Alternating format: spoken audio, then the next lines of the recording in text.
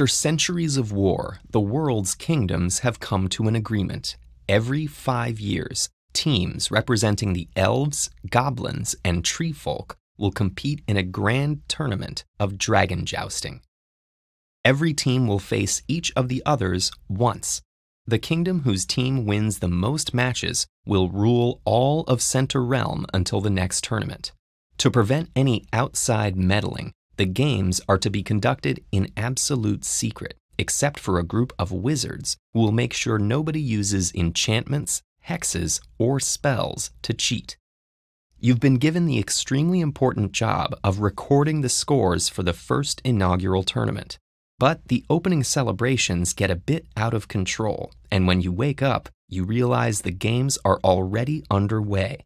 Fortunately, no one has noticed your absence so far. However, you need to get up to speed quickly. If your boss, the head tournament official, finds out you've been sleeping on the job, you'll lose your head. After weighing your options, you decide to offer your life savings to one of the regulation wizards in return for the information, giving him your blank scorecard to fill out.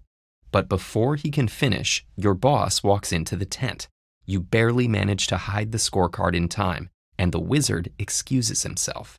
Your boss chuckles. Hope you didn't believe anything Gorbak's been saying. He's been cursed to tell only lies, even in writing. Anyway, can you believe how low scoring the tournament's been? Every team has played at least once, yet not a single match with a combined score of more than 5 hits. Anyhow, I'll be back in a minute to review your scorecard.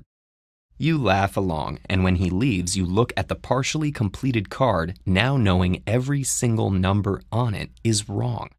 You've only got one chance to save yourself, so what's the real score of each match?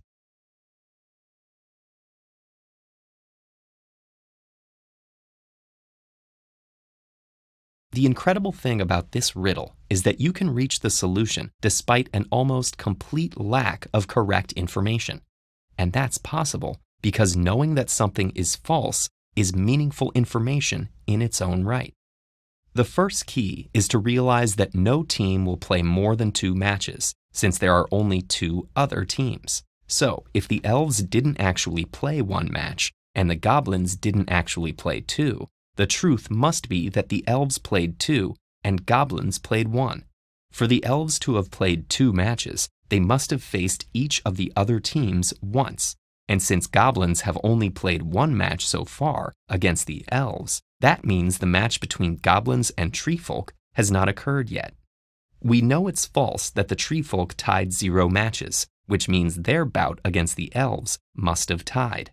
We also know that the elves won at least 1 match, and since they tied against the treefolk, they must have beaten the goblins. But can we figure out the actual scores? Let's start with the elf-treefolk tie. Because no more than 5 total hits were scored, the final tally must have been 0-0, 1-1, or 2-2. But the treefolk must have scored some hits, and it's false that they only had 1 hit scored against them. The only option that leaves is 2-2.